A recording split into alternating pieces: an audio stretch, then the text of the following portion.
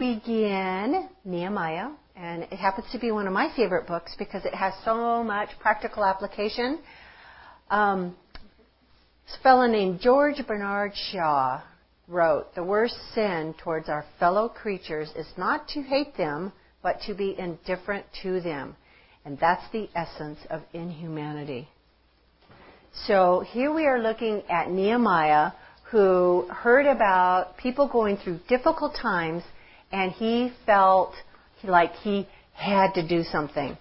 I mean, God really pulled at his heart. I have got to do something. And this first chapter, how he goes about doing that, the proper way to do that. So let's open in prayer before we get started. Our Heavenly Father, what a wonderful example we have in Nehemiah of the proper way of stepping out in faith. And so we do ask that you speak to us now as we get into this first chapter, Lord. We want to know him better. We want to know you better. And so we just give you this time, ask that you bless it. In Jesus' name, amen. Nehemiah chapter 1. Now I'm reading out of the New Living Translation because I thought it read just a little bit easier. So I hope you can follow with me. Verse 1, these are the memoirs of Nehemiah, son of, okay, you know me, I always butcher the names, okay, son of Hachaliah. Now that sounds like a girl's name, but you know I'm going to go with it. In late autumn, the month of Kislev, in the 20th year of King Artaxerxes' reign, it was at the fortress of Susa. Hanani, one of my brothers, came to visit me and some other men who had just arrived from Judah. I asked them about the Jews who had returned there from captivity and how things were going in Jerusalem. They said to me, things are not going well for those who return to the province of Judah. They are in great trouble and disgrace. The wall of Jerusalem has been torn down and the gates have been destroyed by fire. So Nehemiah had known that Jerusalem had been destroyed by the Babylonians. It was 50 years later, and a group of about 50,000 Jews had returned to Jerusalem to rebuild the temple and the city. Since the Gentiles had hindered their work, the temple was not completely completed, but pretty close. But the outside wall was still in just piles of rocks. And they really depended on the walls of Jerusalem for protection. And so they were never repaired. And so anybody who would want to come, robbers, thieves, could sneak into the city. Because you remember, they always like to close it off. You know, they like to surround themselves with this high wall, and then they would have these gates that they would close at night, and then they had, the big gates that they would close at night, and then they would always have like a little side gate so that, if you happen to be traveling late at night, you could come through that small door, but there was a guard there. So now they didn't have that. The whole wall was just in crumbles because the Babylonians were very thorough. And, perhaps Nehemiah had hoped that the work on the walls had begun and the city was now just restored, but that is not the information that he got. And so he says, when I heard this, verse 4 says, I sat down and wept. In fact, for days I mourned, fasted, and prayed to the God of heaven. Whoever said big boys don't cry? My husband cries. It's one of the sweetest things that I love about him. When something really moves him, he does cry. And I'm sure a lot of you have probably seen him. Sometimes he'll be teaching and he'll start crying. He's just he feels things very, very deeply. And I kind of picture this is what Nehemiah is like also. And, Jesus cried. So, he was a big carpenter buff dude, so, and he cried. So there is nothing wrong for men to cry. It's not a sign of weakness, especially in this case. His people were destitute, and it was customary for the Jews when they are really upset that they just sit down. We do that thing. When we're overwhelmed by news, don't we just kind of sit down and put our heads in our lap? That's what we do. And so it's kind of the same thing that he did here. So unconsciously, Nehemiah was just sitting down, prostrate before the Lord and grieving for his people. Now, like Daniel, Nehemiah probably had like this private room where he would like to get away. You remember, Daniel was also a captive. And whenever he wanted to pray to his Lord, he would go off into his like little prayer closet. And it doesn't mean that you have to literally go into your closet or pantry or something and hide there, although some of us moms have done that in the past. Just, I'm going in the bathroom, I need a moment alone, okay? So, of course, you don't get that. What do? Oh, Mom, I'm good. They pound on the door. I know mine used to do that. But anyway, it's just a place where you can be alone with God. And that's important. Distractions come at us from all directions, don't they? You almost feel like, turning the phone off, everything, just so you can have a quiet moment. But this is what Nehemiah did. And so he prayed to God, and he put his face towards Jerusalem, just beseeching the God of heaven, saying, Lord, what do I do? And so I like that. When he heard bad news, he didn't get mad. He didn't fly off the handle like most of the time we like to do. He immediately began to pray. And so that is a great lesson that Nehemiah gives us. So fasting was required of the Jews only once a year. And that was on the annual Day of Atonement. But Nehemiah spent several days fasting, weeping, and praying. Now, I don't know if you ladies have ever deprived yourself of food. I know for me, usually about the 3 days, after 3 days, I'm lightheaded. So I don't know how long he fasted. But he really, really wanted an answer from God. And he knew that somebody had to come and rescue Jerusalem. Somebody had to be the hand of God and to restore it. And so he begins one of the greatest prayers, I feel, in the Bible. The Lord's Prayer is wonderful, and if you look at the two, they're very similar. Our Father who art in heaven. Well, Nehemiah starts out with praise also to the Lord. And so he says, then, verse 5, I said, O Lord God of heaven, the great and awesome God who keeps his covenant of unfailing love with those who love him and obey his commands. So it is obvious that Nehemiah has put great trust in God, and God he honors that. And he also knew that he could only accomplish what needs to be done, going to Jerusalem, all the obstacles that he had to overcome, he could only do it through God's strength. So how often do we just launch out, even if it's something that you say, oh, well, it's ministry. Of course God is calling me to do this. But oftentimes he's saying, no, I just want you to pray. I'm not saying you to jump out and do this thing. I just want you to pray. Slow down. But boy, we just love to get ahead of them, don't we? And at least, okay, I'm speaking to to myself here. I oftentimes will do that. Well, obviously it's ministry, isn't it? So I'm supposed to do it. But God's saying, no, you're not. No, that's not for you. I want you to do this. Somebody else is doing that. You're stealing their blessing. I'm like, okay, I'm sorry, Lord. I stole it. So anyway, but what happens when we step out ahead of God? When He's not called you to do something? Even if it's not a bad thing. There are a lot of good things that God doesn't want you to do. So what happens is we fail miserably because it is the arm of flesh. It is not something God's calling us to do. He has something else He wants you to do, but no, you're distracted by this over here. And so we must pray and ask God, is this what you have for me? Is this what you want me to do? And make sure you wait for Him. Don't jump ahead. So Nehemiah starts with praise, recognizing who God is and His attributes. And I love these. He's saying, you're great, you're awesome, you keep your covenants, you're merciful, you have unfailing love, just like, our Father who art in heaven. Hallowed be your name. So we pray to a great and awesome God, not just a genie in the bottle. Sometimes I'm amazed at how people will demand things of the Lord. No, you don't want to do that. Because, sometimes the Lord might just get what you're praying for. And that could be a big disaster. I mean, how many times have you prayed, well, Lord, I really want this job.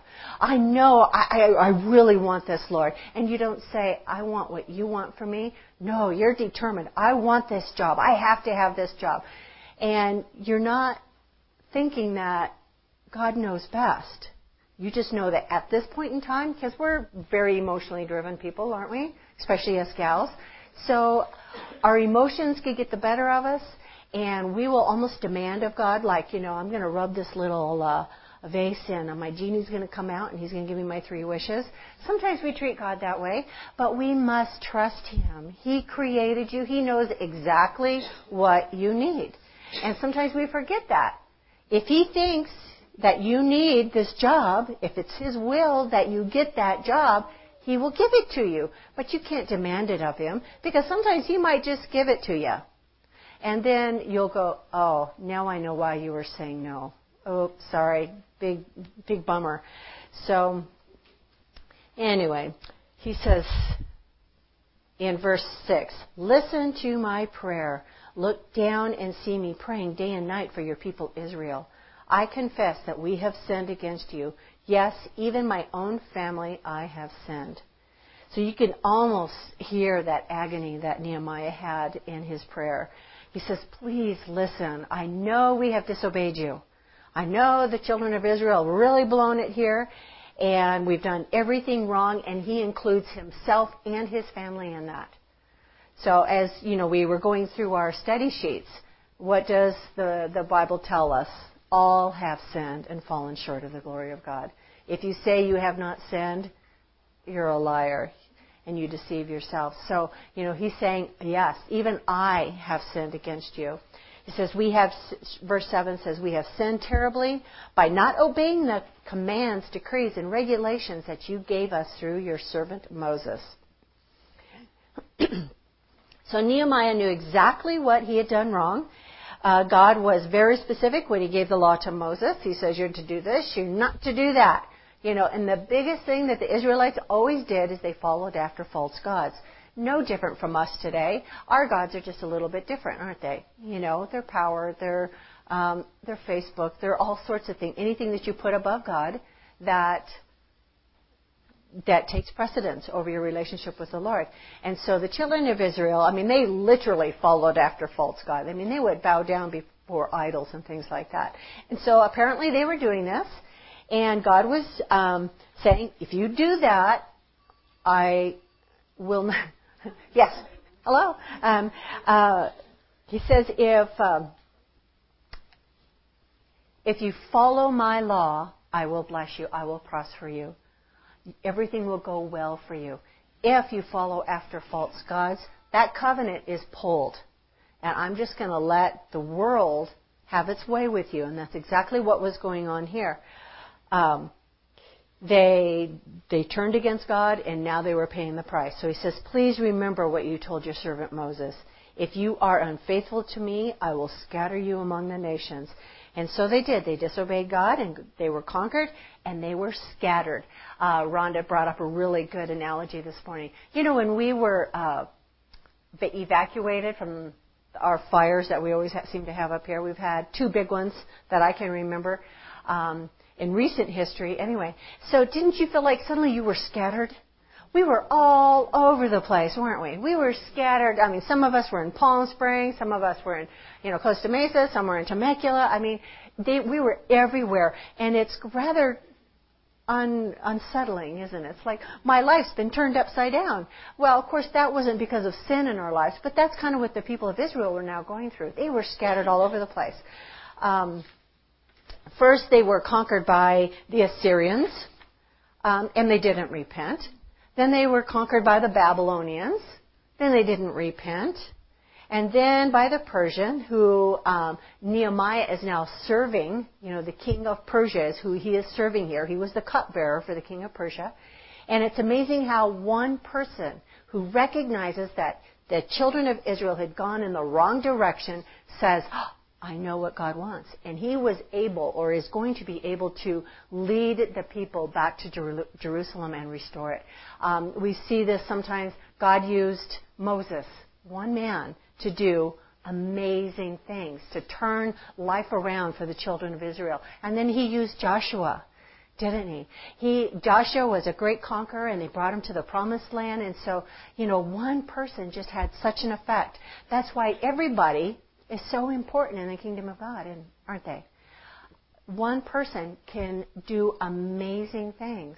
And you know what? He was a person just like you and I that God used through him. It wasn't because he had these wonderful gifts, especially Moses. Didn't we hear about him? He stuttered. He did all sorts of things that, he says, you can't use me.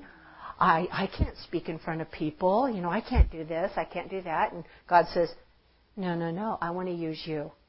And so I think oftentimes it's because you feel like God can't use you, two things will happen. Either it makes you humble so God can speak through you, or you're just so fearful that God can't use you. So be careful which one you are. So anyway,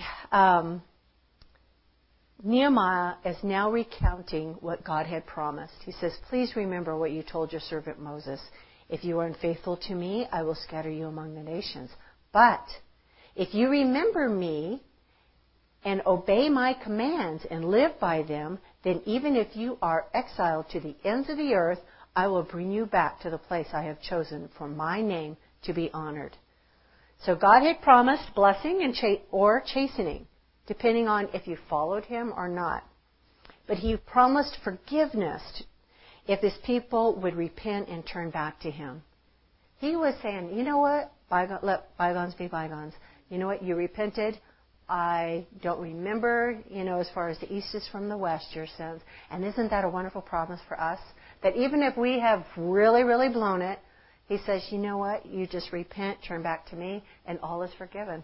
What a wonderful promise that is. I love it. So, did God need to be reminded of this promise? No, God knew. Of course, he didn't need to be reminded by Jeremiah. God, you promised this. But you know what? I think that it was more of a reminder for Nehemiah. We have to remind ourselves all the time of the great things God has done in our lives. I know I do. I forget so easy. And as I get older, I notice I forget even more. The only good thing about forgetting things when you get older is you don't know what you've forgotten because you've forgotten it, right? So anyway, I need to be reminded all the time of God's promises. And then in that, you have that assurance that God is looking out for you. Remember, He has plans for you. He has a future and a hope for you. And so I love that. So Nehemiah was recognizing that God does keep his promises. And in this prayer, Nehemiah was essentially confessing for all of the children of Israel, saying, we have really blown it. Since Joshua, we have just followed after one God after another. And if you read through the book of Judges, it's like, oh my goodness, look what these people are doing. How do they do that? I know I read Judges and I go, are you kidding me? Now they're doing evil in the sight of the Lord. Haven't they learned their lesson yet? And then I go, oh, that's just like me, So anyway, don't come down too hard on them because we're the same way. We just have different little gods. And so Nehemiah asked God to forgive his people, regather them to their land, and restore them to his favor and blessing. What an awesome prayer that is. And that's the kind of prayer we need to pray for the church today, don't we? And so the people you rescued by your great power and strong hand are your servants. So Israel had been rescued when the Persians took over. You remember, they allowed 50,000 of them to go to Jerusalem and live there. So the Persian king was not such a bad guy. All things considered, yes, he was a heathen, but God was able to speak to him. And before, their other conquerors were very cruel, and God was about to speak to the heart of the king of Persia to let Nehemiah go. And that is so hopeful to me because, sometimes we've got some crazy things going on in the world today. And we have leaders who, in my view, shouldn't be leaders all over the world. And it's like, my goodness, God, how did these people get in these positions? Well, we're a sinful world and we've given our world over to the enemy. But God can still speak into the heart and mind of these leaders, even if they don't know him, even if they're not receptive to his voice in their heart. And so that gives us hope, doesn't it? He can speak to the king of Persia to let Nehemiah go. And so likewise, any leader today that causes you loss of sleep, just keep in mind that God can speak to hearts. And so we need to keep those people in prayer, don't we? We need to keep our president in prayer. We need to keep our congressmen in prayer. All of them, congresswomen in prayer. And so it's important that we pray for them. I mean, they're not going to change if we don't pray for them, right? Right, we need to really pray. So he says, "O Lord, please hear my prayer. Listen to the prayers of those who delight in honoring you. Please grant me success today by making the king favorable to me. Put it into his heart to be kind to me. And in those days, I was the king's cupbearer." So a question was asked earlier this morning. Well, why did he tell him he was the king's cupbearer? It could have been, for me, it said, "Lord, I just work at McDonald's. What can I do?" Right? Isn't that, it's like, I'm just this lowly servant. What can I do? How can I do this great thing of going to Jerusalem and rebuilding Jerusalem? And so, but Nehemiah was confident that God would work in the heart of the king of Persia and secure for the project the official support that is needed. I mean, he needed materials. He needed all sorts of stuff. I mean, he needed the time. He needed the vacation time. So he was an appointee of the king, and he needed the king's permission for everything that he was about ready to undertake. Furthermore, he needed the king's provision and protection so that he could travel to Jerusalem, because the world was a pretty evil place by then. There were a lot of robbers on the road and stuff like that. And so he had to travel to Jerusalem and remain away from his post until the work was completed. And who knows how long that was going to take. I mean, if this was today, it would still take about a year or more. You can imagine how long it would take when you don't have earth movers, you don't have, backhoes, you don't have anything like that. You're picking these rocks up yourself and piling them on top of each other. That looks like a lot of work, doesn't it? So without official authority to govern, an official guard for the journey, and the right to use materials from the king's forest, the entire project would be destined to fail, wouldn't it? So, but the king's heart is the hand of the Lord. He directs it like a water course wherever he pleases. That's what Proverbs 21:2 says. So he can speak to the king's heart, just like we talked about before. So too often we plan our projects and then ask God to bless them. I do that myself. And it doesn't matter how small the project is. Most of you know I love to sew. If I plan a project and not consult God first, I'm finding out that I can really make big mistakes. Sometimes they're costly mistakes. Just because I can sew doesn't mean I can go without God's favor in that project. And that's a little thing. Sewing projects are small compared to the problems of the world. And so, but Nehemiah wouldn't make that mistake. He prayed and prayed and prayed. And as we found out in our study sheets, he prayed for a long time, months, didn't he? And so that's a long time to be praying for something. How many times do we say, "Well, I prayed about it one day. Okay, Lord, come on. I need, where's my answer? I need an answer now." Well, sometimes God says, "You know what? I'm working in the background. I've got things that I am arranging, and I've got this to work on and that to work on. You just cool your jets a little bit." So he does tell us to do that. And so it is really hard for us because we're such an impatient people, aren't we? Especially in this fast food society. When you need to find out something, you get on your cell phone and you got an answer right away. Well, in this case, how long? Yeah, you Google it. So how long does it take to go 800 miles on either walking or horseback? I mean, you do the math. My goodness, 800 miles is a long ways. That's like, let me see, here to, no, San Francisco's closer than that. Maybe here to Oregon? And, think about no car. Yeah? Yeah. So each time, they want to converse, he's having to go back, go weeks, maybe even. So, but he sat down, he wept, he prayed, he asked the Lord first and foremost, and then stood up, and then he got busy. When he felt like he had the answer, he goes, "Okay, now to get down to business." And so make sure that we don't use prayer as an excuse. Have you ever heard that? Well, I'm still praying about it. And when the Lord had answered the prayer long before, but they were just afraid. I've done that. I know. Sometimes the Lord is saying, I want you to do this. And you prayed about it and you go, oh, Lord, I'm not sure I like that answer. I'm going to keep praying and see if you're going to change your mind. So anyway, what is prayer? And I'll just use a quick rundown of what it is for me personally. And for me, it's just a conversation between me and the Lord. And now, when you talk to your friend, do you do all the talking? Well, if you do, you shouldn't. Because, if you're conversing with a friend, don't you want to both of you talk? I kind of look at it, it's a 50-50 thing. You talk half the time, they talk half the time. So I kind of look at it, okay, Lord, I've talked, now I need to receive from you. And it really is just a conversation.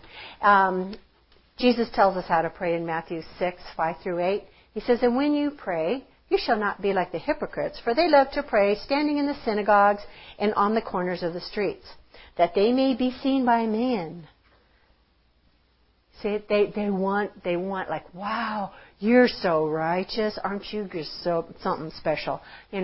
That's what they wanted to hear. He says, assuredly I say to you, they have their reward. But you, when you pray, go into your room, and when you have shut the door, pray to your Father who is in the secret place. And your Father who sees in secret will reward you openly. And when you pray, do not use vain repetitions. Some people will say, our Father who art in heaven, hallowed be thy name, the kingdom come, the will be done on earth. Yeah. And they go on and on and on. And they go, okay, I've said my prayer for the day. Well, that's a vain repetition. Did you truly mean everything, or was it just, you were just repeating words and they didn't go into your heart? It wasn't from your heart. God wants to hear genuine prayers. This is the Lord's Prayer is simply an example of how to pray. It's not, Jesus wasn't saying, I want you to pray like this every single time. That's a vain repetition.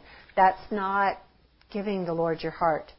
And so, it says, for they think that they will be heard for their many words. Therefore, do not be like them, for your Father knows the things you have need of before you ask them. He knows. He knows exactly what you need. Romans 8:26, likewise, the Spirit also helps in our weaknesses, for we do not know what we should pray for as we ought. Have you ever been that way? Have you just been so burdened down that you can't pray? That's when you say, Lord, help me to pray. I need your help in this. It says, but the Spirit Himself makes intercession for us with groanings which cannot be uttered. Isn't that wonderful? So He helps us to pray. If you don't know what to pray, then just pray, Lord, what do you want me to pray? See, that's an easy solution. 1 Thessalonians 5:25, pray without ceasing. Now, of course, that doesn't mean that you have to have your head bowed and your eyes closed 24/7. That's silly. You don't want to do that in the car. The car is a wonderful place to pray. When you're driving down the hill and you're by yourself, perfect time to pray. And you don't close your eyes. Remember, it's a conversation. Just like He was sitting in the seat next to you. You can pray. It's a wonder. And you know what? It's no interruptions, as long as you're a safe driver. But we're to pray without ceasing. And that is just conversing with God in everything you say and do. It's like, Lord, what are we to do today? Where do you want me to shop? Do you want me to buy this thing? Yeah, I remember years ago telling somebody that when I can't decide if I want to buy something or not, even if it's a small thing, Lord, well, I like this blouse. And He knows. He goes, no. You see the content? It's a cotton knit. What do cotton knits do? They shrink this way and they get wider. And so they look ridiculous. So He would know that, wouldn't He? Is it silly to ask for guidance? No, it's not. Because you know what? We're supposed to be good stewards of the things that we buy. And so there is nothing wrong with praying for even small things. Not sure how to cut your hair? oh gosh, will I like this? I don't know. Should I do it? Will I like my hair pink? I don't know. So you pray, Lord, you know me better than I know myself. Should I dye my hair pink? And He might just say, you know what? You will love it. I would love to bless you in this. Do it. And you're going, whoo-hoo, I got pink hair. And so, of course, that's an extreme. But you see, He cares. And people think that, because He is the creator of the universe, which He is, that He doesn't like that personal one-on-one conversation. Why do you think He created you? That's what He wants. He wants to be able to interact with you on a personal basis, just like your best friend. You would ask your best friend, should I dye my hair pink? Or should I do it green? And they would say, But see, they don't know you like God knows you. God will know if you're going to be satisfied with a purchase. Not to mention some of the bigger purchases. Should I buy this car? Should I buy this house? Should I do this? Should I do that? So it's important that we do pray without ceasing. Philippians 4:6 says, be anxious for nothing, but in everything by prayer and supplication. You all should know this. With thanksgiving, let your requests be made known to God, and the peace of God, which surpasses all understanding, will guard your hearts and minds through Christ Jesus.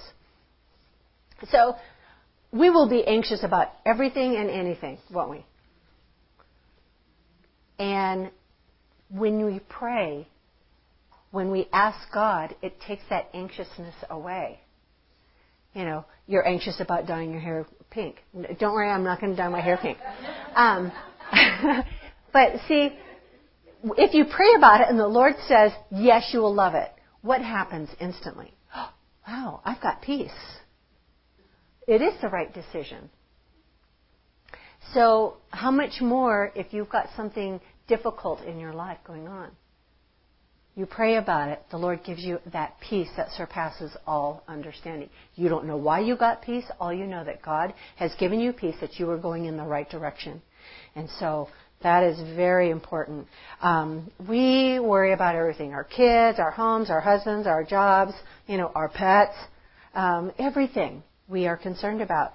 And the key here in this verse is to pray about everything. If it occupies your mind, if it's distracting you, pray about it. And then you can just put it to rest. Isn't that a wonderful promise?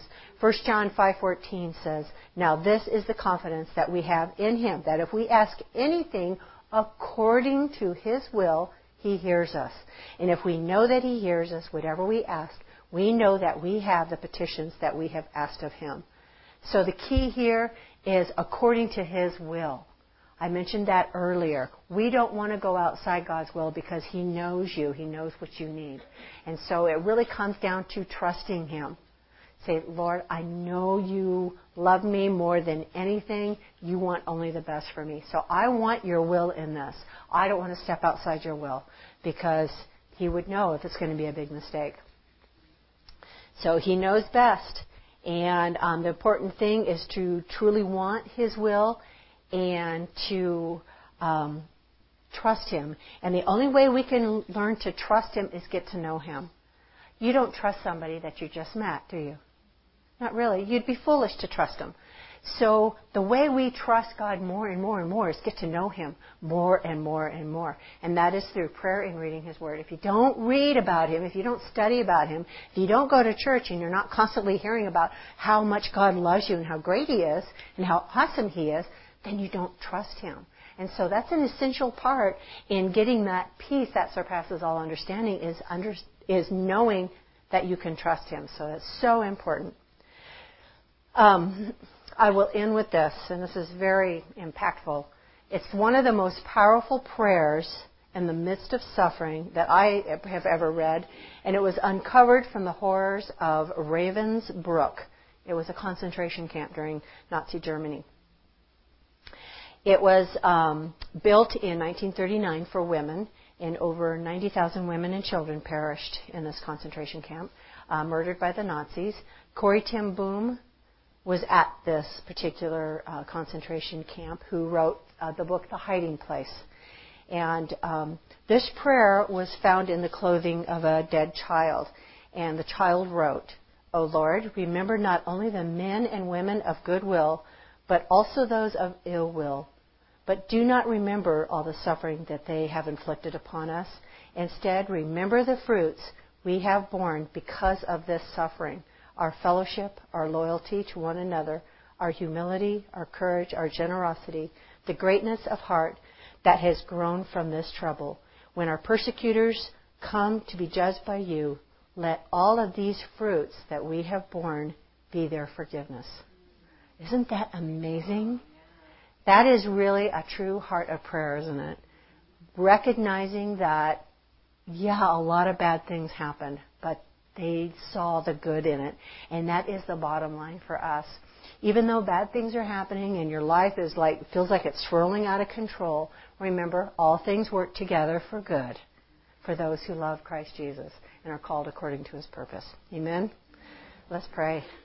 Oh, Heavenly Father, what awesome scriptures you have given us. And we want to be women of prayer, Lord. We want to be able to trust in you. So just impress upon our heart to keep meditating upon your word, your attributes, the wonderful things that you are, your mercy, your love, your grace, of which we are also eternally thankful.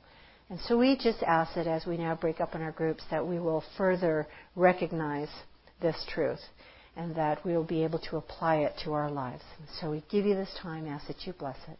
In Jesus' name, amen.